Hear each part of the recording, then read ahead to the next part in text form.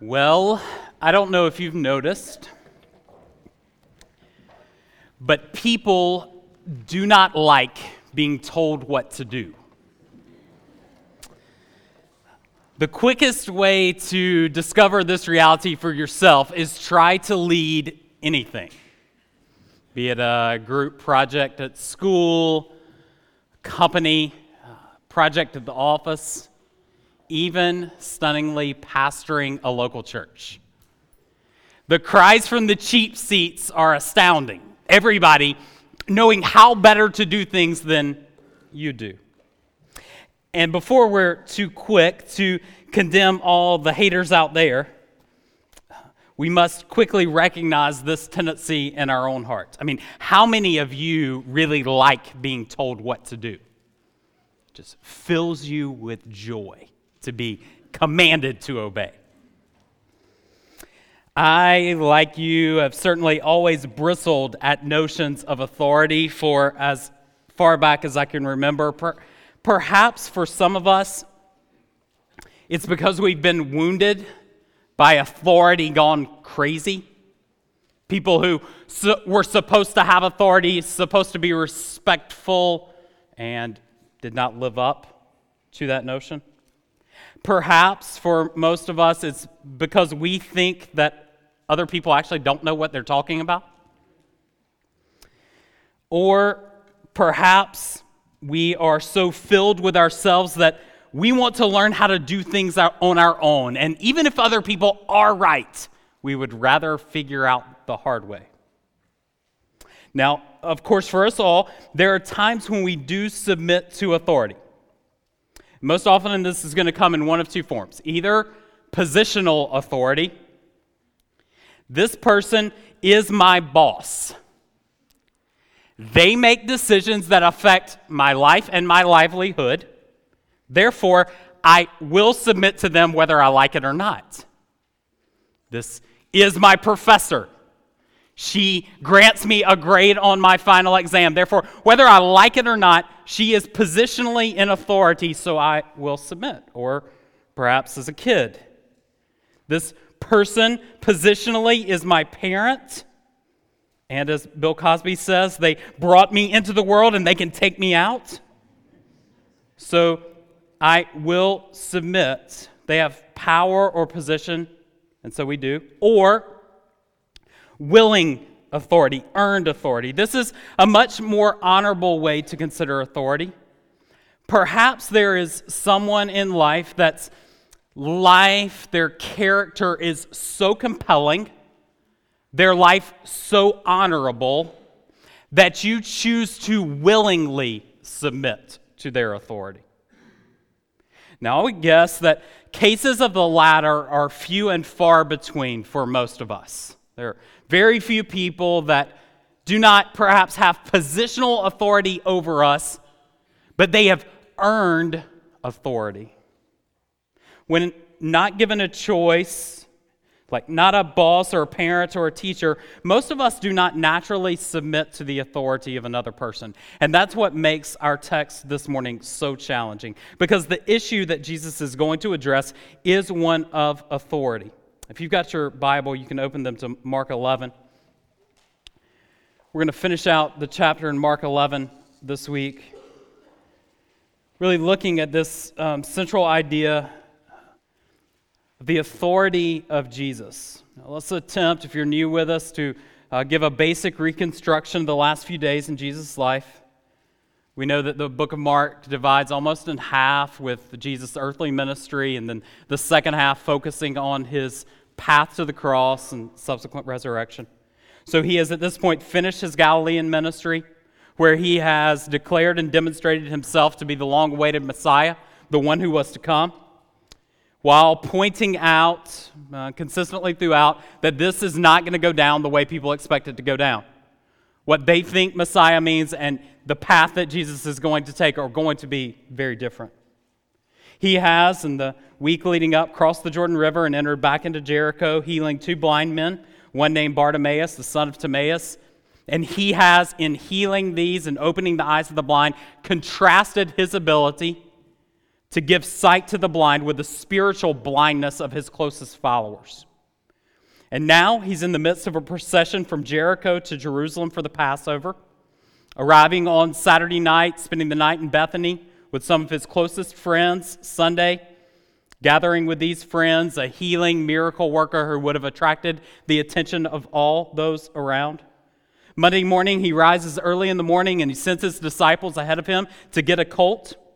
Bringing this back, he rides into the city, presenting himself to the nation as their king.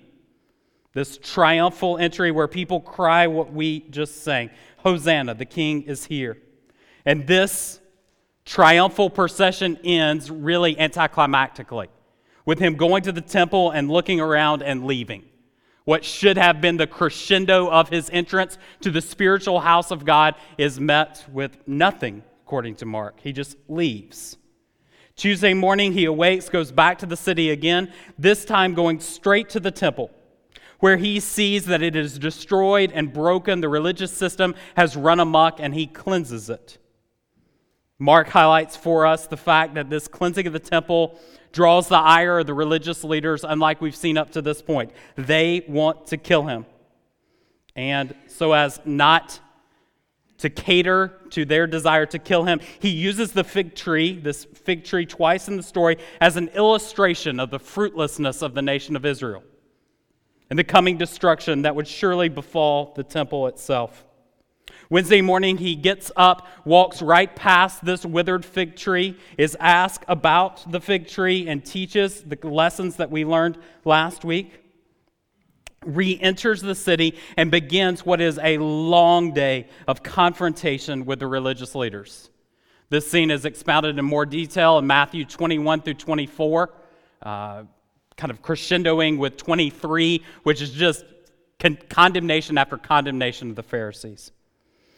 But we begin our story in Mark 11, verse 27. And they came again to Jerusalem, so this is Jesus and his traveling band. And as he was walking in the temple, the chief priests and the scribes and the elders came to him, and they said to him, "By what authority are you doing these things? Or who gave you this authority to do them?" And Jesus said to them, "I will ask you one question. Answer me, and I will tell you by what authority I am doing these things. Was the baptism of John from heaven or from man? Answer me." And they discussed it with one another, saying, "If we say from heaven," he will say, "then why did you not believe him? But if we say from man," they were afraid of the people, for they all held that John really was a prophet. And so they answered Jesus, "We do not know." And Jesus said to them, "Neither will I tell you by what authority I do these things." Period. What a great scene. I want to frame our discussion of this passage around 4 questions this morning. If you're taking notes, these would be really good things to jot down.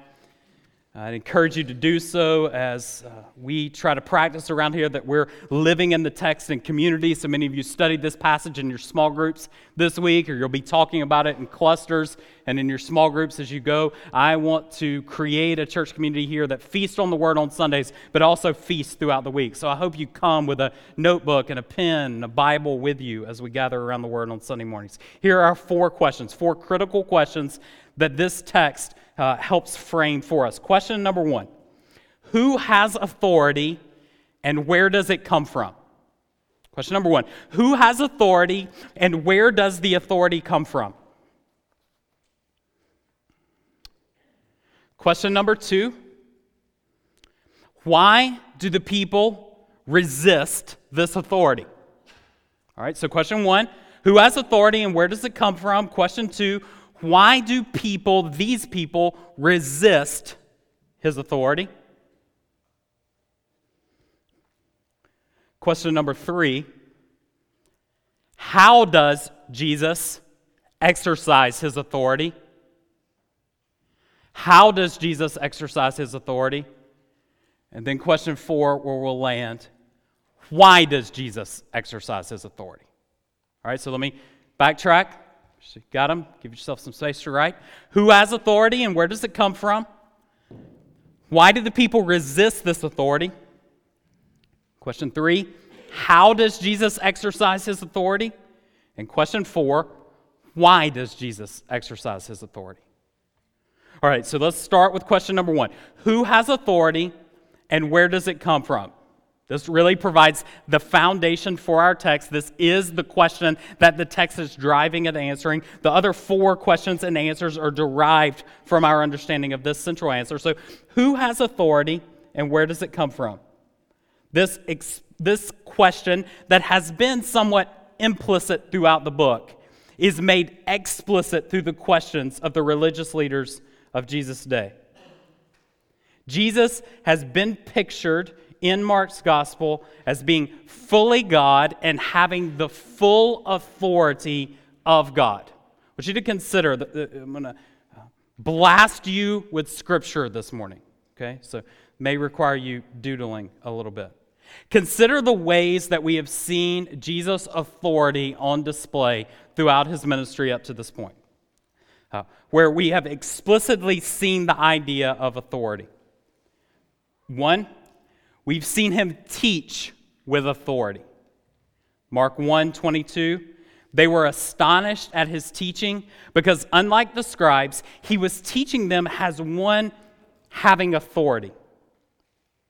Matthew 7 pictures the same idea. When Jesus had finished these sayings, the crowds were astonished at his teaching, for he was teaching them as one who had authority and not as the scribes.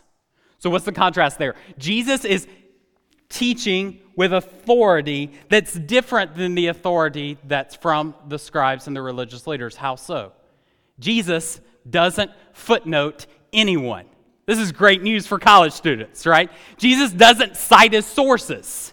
He teaches with original authority. If you're a rabbi in Jesus' day, you're teaching from derived sources. This rabbi said this thing, this rabbi picked up on this notion, and this rabbi said it, and then this rabbi said it, and now I'm saying it to you. Jesus teaches with unique authority that's not footnoted.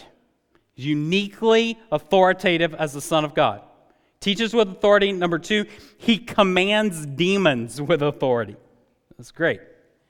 Mark 1:27. They were all amazed, and they began to argue with one another, saying, "What is this?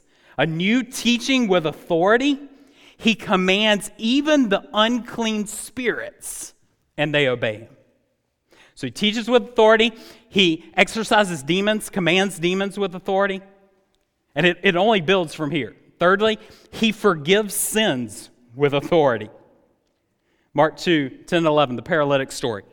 But so that you may know that the Son of Man has authority on earth to forgive sins, he told the paralytic, I tell you, get up, pick up your mat, and go home.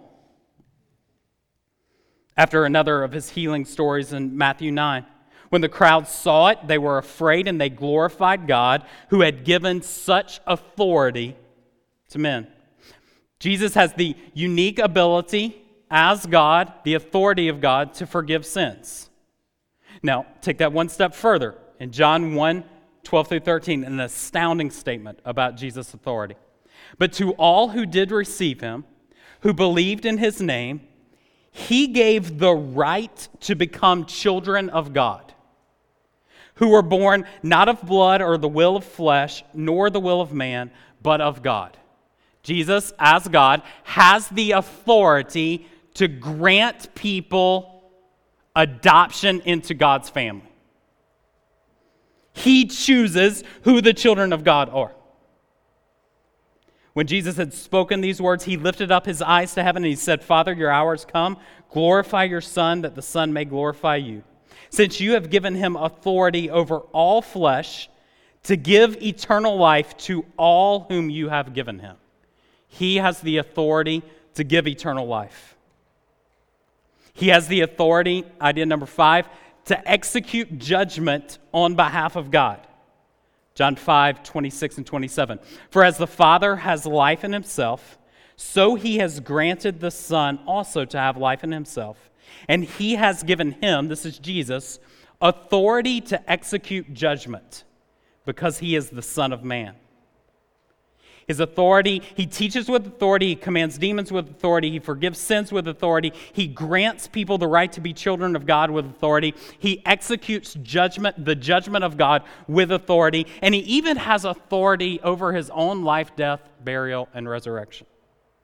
He says in John 10, "No one's taken my life from me. I lay it down of my own accord. I have the authority to lay it down, and I have the authority to take it up. This charge I have received from my Father." What a stunning statement, right? No one's killing me. I've got authority. I'm going to lay it down, and get this, I've got the authority to raise it back up. Now, there is a stark difference that should be noticed in these notions of authority between power and authority. Jesus has both. He has both the power, which we would define as the ability to do something, but he also has authority. He has the right to do something. Okay? These both crash in Jesus. He has both power and authority. You guys know as well as I do that just because someone has the power to do something doesn't mean that they have the authority to do so. I mean, I could walk in your college New Testament class and grant you an A on that essay that you slaved for 45 minutes over, right? I certainly have the power to do that. I can walk in, I've got a red pen, and I know how to draw an A. But simply because I have the power to do that doesn't mean I have the authority to do so. Your faculty would laugh at me. They would run me out. I have no authority to make that statement. Jesus has both. He has both the power and the authority to do all of these things, to teach, to command demons, to forgive sins, to grant the right to become children of God, to execute judgment, and to control his own life, death, burial, and resurrection. And what we know about this is, if that is true, the religious leaders know that this is blasphemy. No one can do that but God alone. The religious leaders have to know this to be true. It seems that their question is putting a carrot before Jesus, just waiting for him to say it.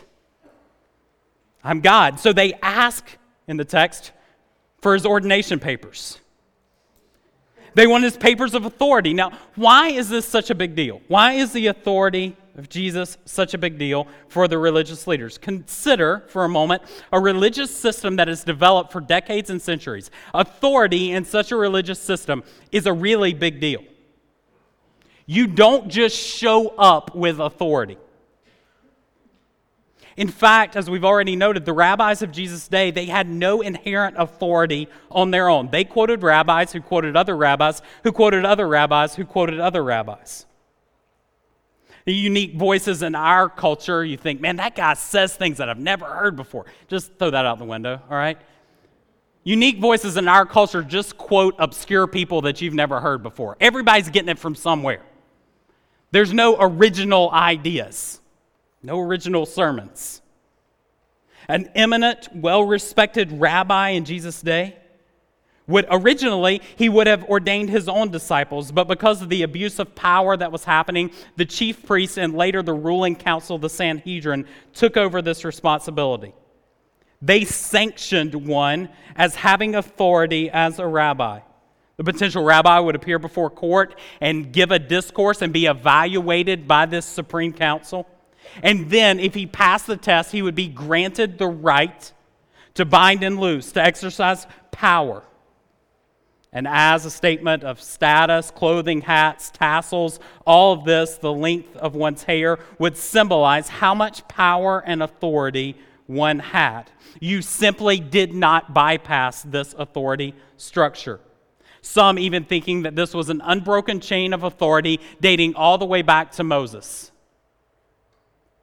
And so they challenged Jesus' authority. And he masterfully answers their challenge. He answers with a counter question. Notice in the text, typical rabbinical fashion, he answers the question with another question. He's not being evasive. This is a brilliant answer to the question of authority. If he came right out and said, yep, I'm God, I've got authority as God, he would have been playing into their trap. So he sets them up. He turns the tables that they were trying to play on him, he turns them on the scribes, the religious leaders of his day. You ask about the baptism of John. Where was it from? This is a guy that everyone knew, right? The last of the Old Testament prophets, the voice crying out in the wilderness, there's one who is coming, preaching a message of repentance so that the people would be ready for the Messiah's coming, and baptizing people as an outward symbol of this inner cleansing that they should seek before the Messiah appears on the scene. John, who would later see Jesus and declare publicly, behold, this Jesus is the Lamb of God who takes away the sins of the world. The Messiah is here. And so Jesus asked about John's baptism. Where was it from? Was it from heaven or was it from man? They knew, we see in the text, that if they said it was simply from earth, they were in big trouble. In Matthew chapter 14, verse 5, when Herod plots to kill John, we're told in the text he's afraid. Why? Because all the people loved John. Mark makes that clear here in the text as well. All the people believed that John was a prophet. And so if they answered, it's just from man, it's just another quacky religious leader out in the desert, then all the people would say, this can't be true. And they would have been immediately discredited. But if on the other hand they had said, no, his baptism was from heaven, sanctioned by God, authoritative by God, well then what is the direct implication of that statement? Then why in the world, as Mark says, don't you believe that I'm the Messiah? Because that's what he said. If you believe that he's from God, he was baptizing with the authority of God, then clearly what he said is of God, and he said that I'm the Messiah. So they're trapped, right? Say one, and you answer Jesus' question that he's the Messiah. Say the other, and you lose all your approval polls, dip, right? Okay? Bad decision.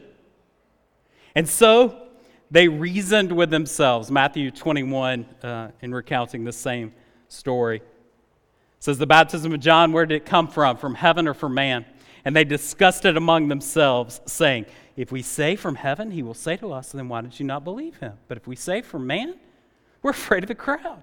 For they all hold that John was a prophet. It's classic, right? You just picture the little huddle on the sidelines of the boys. All right, hold on for a second, Jesus. We need to go talk about this. And then the cameras kind of pan in. This would show up on Facebook the next day with one of those silly little videos. All right, and you would see the disciples like talking amongst themselves, like, all right, we're in trouble now. I don't know what to say. If we say this, then he's going to say this. If we say this, then he's going to say this. So I got it, boys. Let's just say we don't know.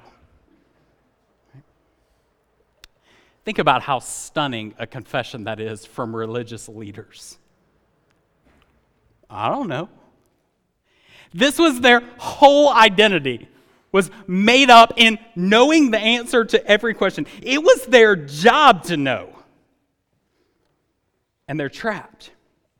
This is absolutely infuriating if you're in their shoes. Have you ever been verbally backed into a corner by someone?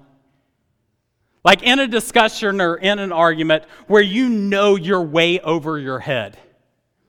Out-argued by someone who's way smarter than you, and it just leaves you with no reply. For me, it's like, just hit me, bro. Like, I'll take physical confrontation any day over that. You get flustered, my head gets all splashy back here, and there's no way to hide it. I want to put like a hoodie on, but there's nothing I can do. And I can't figure out what to say next. It just makes you feel dumb. This seems to be the point. They don't have an answer, and then Jesus ends. This is a drop the mic moment, right? All right, then I'm not telling you. I'm not telling you. If you're not going to answer me, I'm not telling you. This seems to be a classic case of not casting your pearls before swine. Jesus knows that the religious leaders' hearts are hardened. They've had opportunity after opportunity to respond in faith and repentance, and they are now so predisposed to reject his message that he says, you guys already know. I've already told you. And so we must ask the second question, and I promise the answers to the latter three will not be as long as the first. Why do people resist his authority? If the answer to the first question, who has authority and where does it come from, is Jesus has authority, and he gets that authority because he is the Son of God, then why would people resist that authority? This is going to set off for us in the text a spiritual controversy, a narrative that will play out in the next chapter, much like the physical confrontation in the temple. Mark mentions three groups of people: chief priests, scribes, and elders. General term for a big bucket of people that would consist of the high priest, the captain of the temple, kind of the VP in command, the regular weekly priest who offered sacrifices and carried out the ceremonial law, the daily priest, at least 156 of these, who would minister in the temple every day, and then kind of your ordinary priest who would oversee the administrative responsibilities. They were in charge of the keys and the doors and the gates. And then the treasurers who were over the money. The last of these two groups could have been divided up into groupings of all kinds and sizes. Groups responsible for festivals and music and trumpets and bakery and salt and wood and drink offerings and lots and burnt offerings and animal offerings. Imagine, if you will, your worst church committee structure times 1,000. I mean, if you read the book of Leviticus, put those laws and instructions in the hands of about 200 engineering types and watch what results, right? A codified system of religious protocol, mind-numbing to the smartest of us in the group. And in the face of that authority structure, what did Jesus do? He absolutely ignored it. He never asked their permission to do anything. Not a thing. I mean, he didn't consult them for the temple cleansing rule book before he went out and did it. And there were rule books for temple cleansing. Okay? We have at least 2 episodes in the Old Testament of religious leaders cleansing the house of God. But here you see Jesus, just some seemingly vigilante citizen, coming and wiping people out. There's a procedure to follow. He doesn't ask the religious leaders even so much as to approve of his healings or consult them for the doctrines that he's teaching. His verdicts or his judgments are his own. He consults with them for nothing. You may not know some of my backstory, but I have a master's degree in counseling. And as I finished up that master's in counseling, we had to do 4 rotations. One of those I spent doing marriage and family counseling. It was the most awkward experience of my life. I'd been married for about 2 years. And my responsibility was to sit in the counselor's office with a seasoned counselor that had been doing this for about 40 years, while couple after couple after couple came in threatening divorce and all kinds of craziness. And my responsibility was to sit there and say nothing, right? Say nothing. I was a fly on the wall. In fact, they had to sign a consent form that I could even hover on the sideline. So I sat in this dark chair in the back corner of the room while they talked about all their personal problems. I did that for 8 hours a day for the better part of 6 months. And then I decided I don't want to be a counselor anymore, all right? You can imagine what would happen with me if I'm like, hey, I got a solution, guys. Y'all really shouldn't do that anymore, right? 2 years into marriage, the dude from the back voice in the corner, I don't have the authority to say those things. If anything, even if I were going to suggest, the only suggestion I might make would be to pull the counselor aside in some corner outside after the counseling session is over and say, hey, Counselor Bro, I wouldn't call him Counselor Bro, but Dr. Bro, I was thinking about this. Do you think this would be a good idea? I would most certainly ask his permission, filter things through him. We see none of this in Jesus. He didn't even ask them to discern who the children of God were. And then to throw gas on the fire, Matthew points out this in Matthew 21. John came to you in the way of righteousness, and you did not believe him, but the tax collectors and the prostitutes believed him. And even when you saw it, you did not afterward change your mind and believe him. He says, even the outsiders, they got it, but not you. So consider question number 2. Why did they resist authority?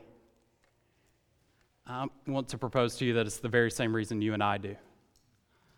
Because the authority of Jesus threatened their own authority. His authority and their authority collided.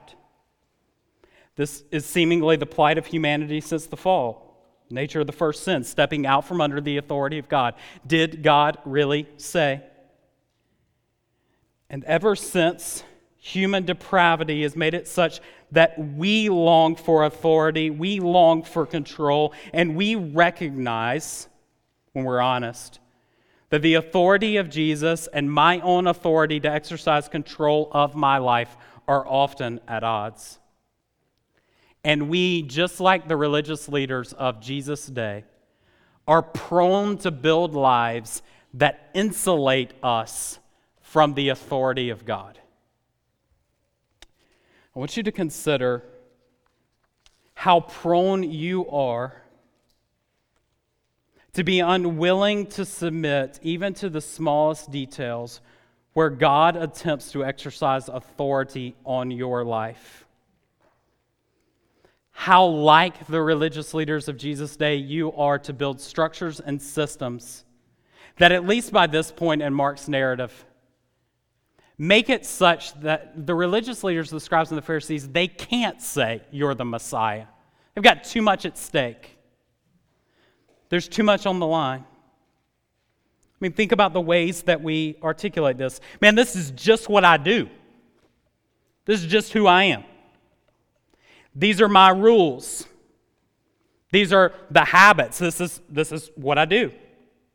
These are my plans. Even little simple things like your pace of life. I mean, consider with me for a moment how much your pace of life can render you unable to submit to the authority of God. Frantically scurrying from one activity to the next, with little buffer ever provided for you, even if you wanted to stop and engage someone in conversation about the gospel. To minister to that neighbor who's hurting and discouraged and broken because, man, my kid's got to get to the next soccer game.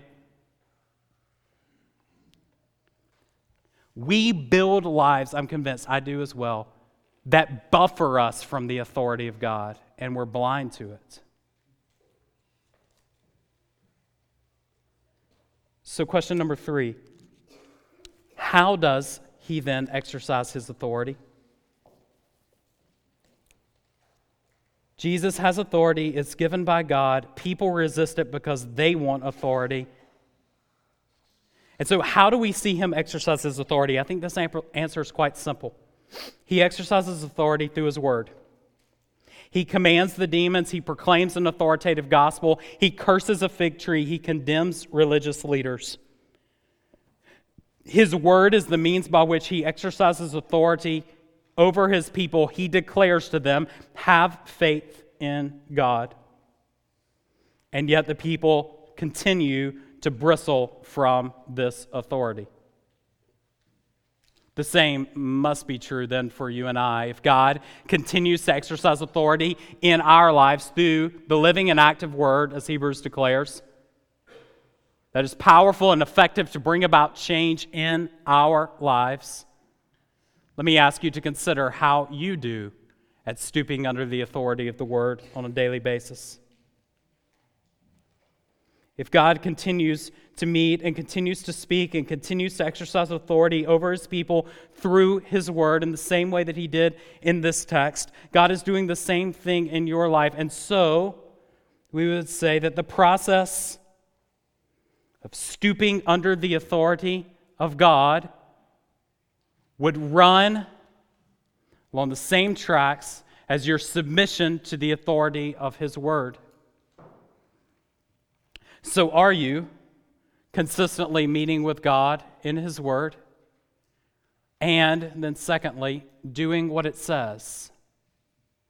If not, let me give you just a really practical challenge that's not going to blow any of your minds with my theological brilliance. But I'm convinced that as churches and as leaders, if we just simply set out each day to meet with the Lord and say, God, I want you to speak to me and show me one tangible area that I can obey. And then acted in obedience to that one small thing. It could be as simple as a phone call on your ride in with a word of encouragement to a friend that you know is struggling. Could be articulating the gospel to that stranger that's sitting next to you at Starbucks. It could be sending a note of apology to a spouse that you know you have wounded. We often think of the authority of God in these macro levels, and that is true. He is sovereign ruler of all things. But I'm convinced that we have to make this micro in our lives. That until we learn to retrain our hearts by God's grace to hear Him speak and to obey, we will never find ourselves increasingly relinquishing our death grip on our own authority. So, church, this week, what would it look like for you to daily, practically submit to the authority of God through His Word? Last question. We're done. Why does Jesus use His authority? My guess in the introduction and as we've moved through this text, the notion of authority for most of you sounds off really terrible stereotypes in your mind. It's a lot like reading Ephesians 5 and crossing the word submission, and you can watch everyone's face in the room just get gnarly, right? Everybody just gets mad in a moment. The same thing happens to notions of authority. It brings up really terrible stereotypes in our minds. But I want you to consider this morning, while the people did not see it in this text, that the authority that Jesus was exercising in cleansing the temple and illustrating that through the fig tree was actually for their good. The picture of the cursed fig tree is prophetic of the coming destruction that would befall the people.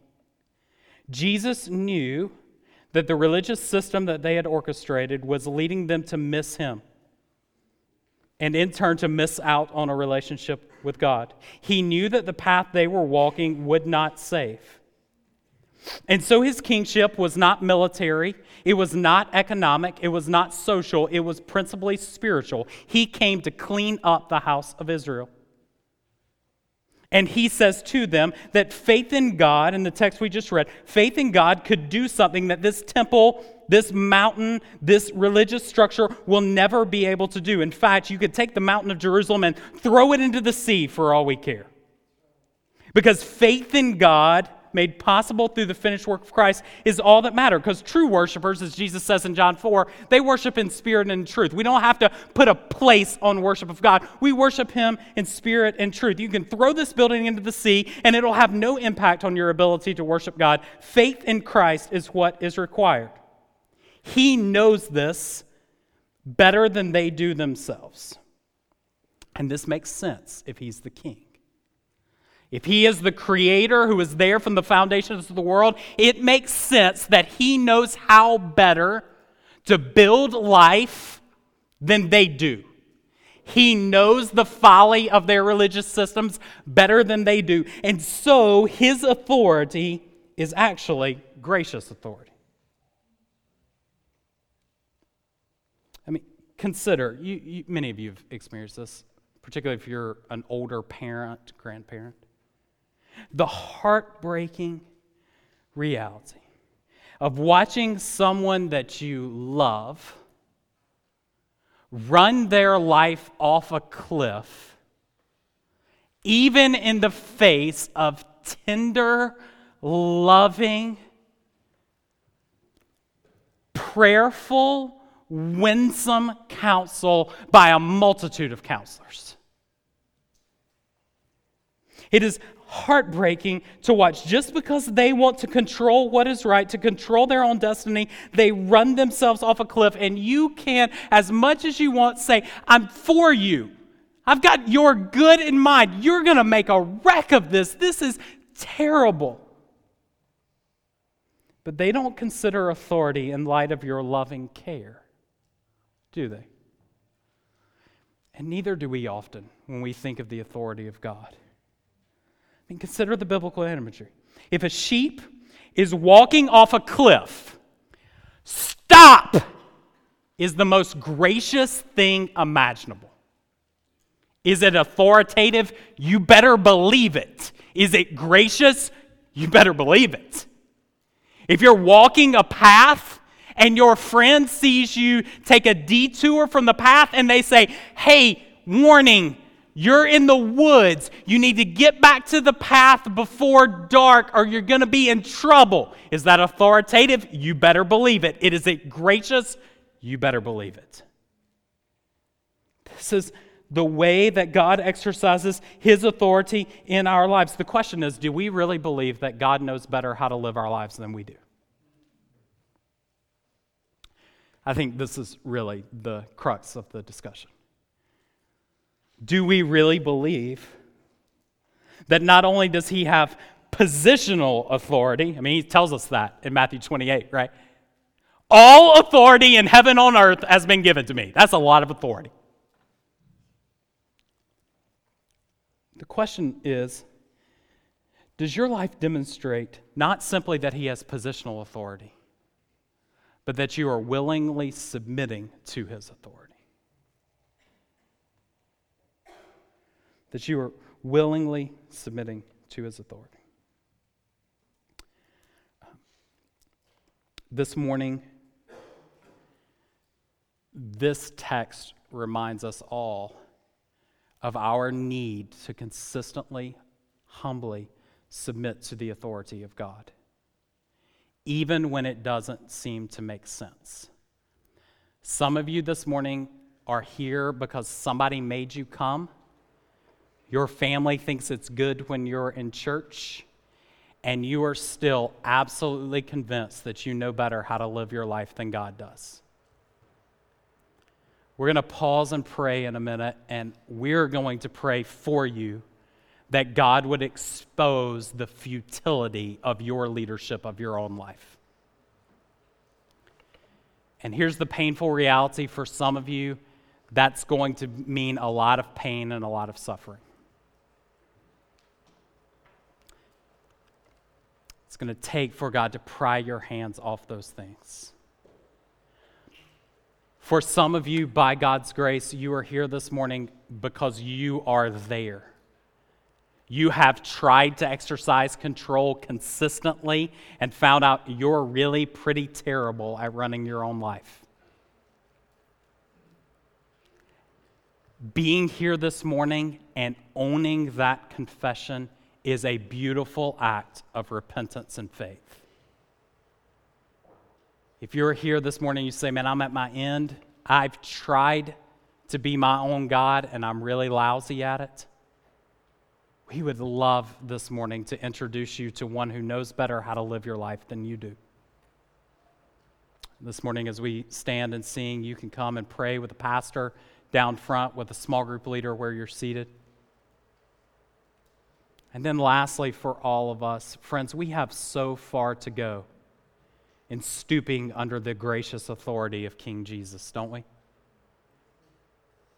My heart has miles to go in that. And I don't know what your issue is this week, where you're bristling at His authority in your life.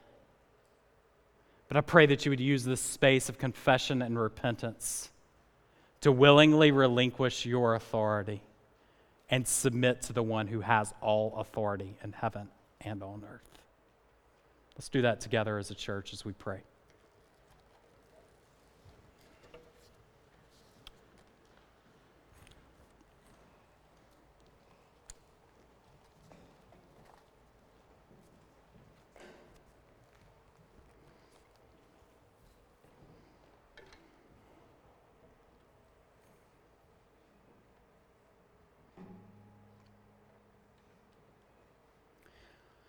Father, in this space of quiet reflection, we note that if you did not have authority, praying prayers like this would be futile. You couldn't do anything about it. We are stunned that we as fallen people can talk to the sovereign King of the universe, holds all things together by the word of his power, is perfectly executing his sovereign purposes and plans. We acknowledge, even with our bowed heads and closed eyes in this space, that you are the rightful authority over all things. My prayer for my friends this week, for myself, is that we don't simply acknowledge that as positional authority, but that we willingly submit to that authority. That you would use this space and this time to break us of our death grip on our own authority and humble us and teach us by your grace to obey. We ask for the sake of Christ.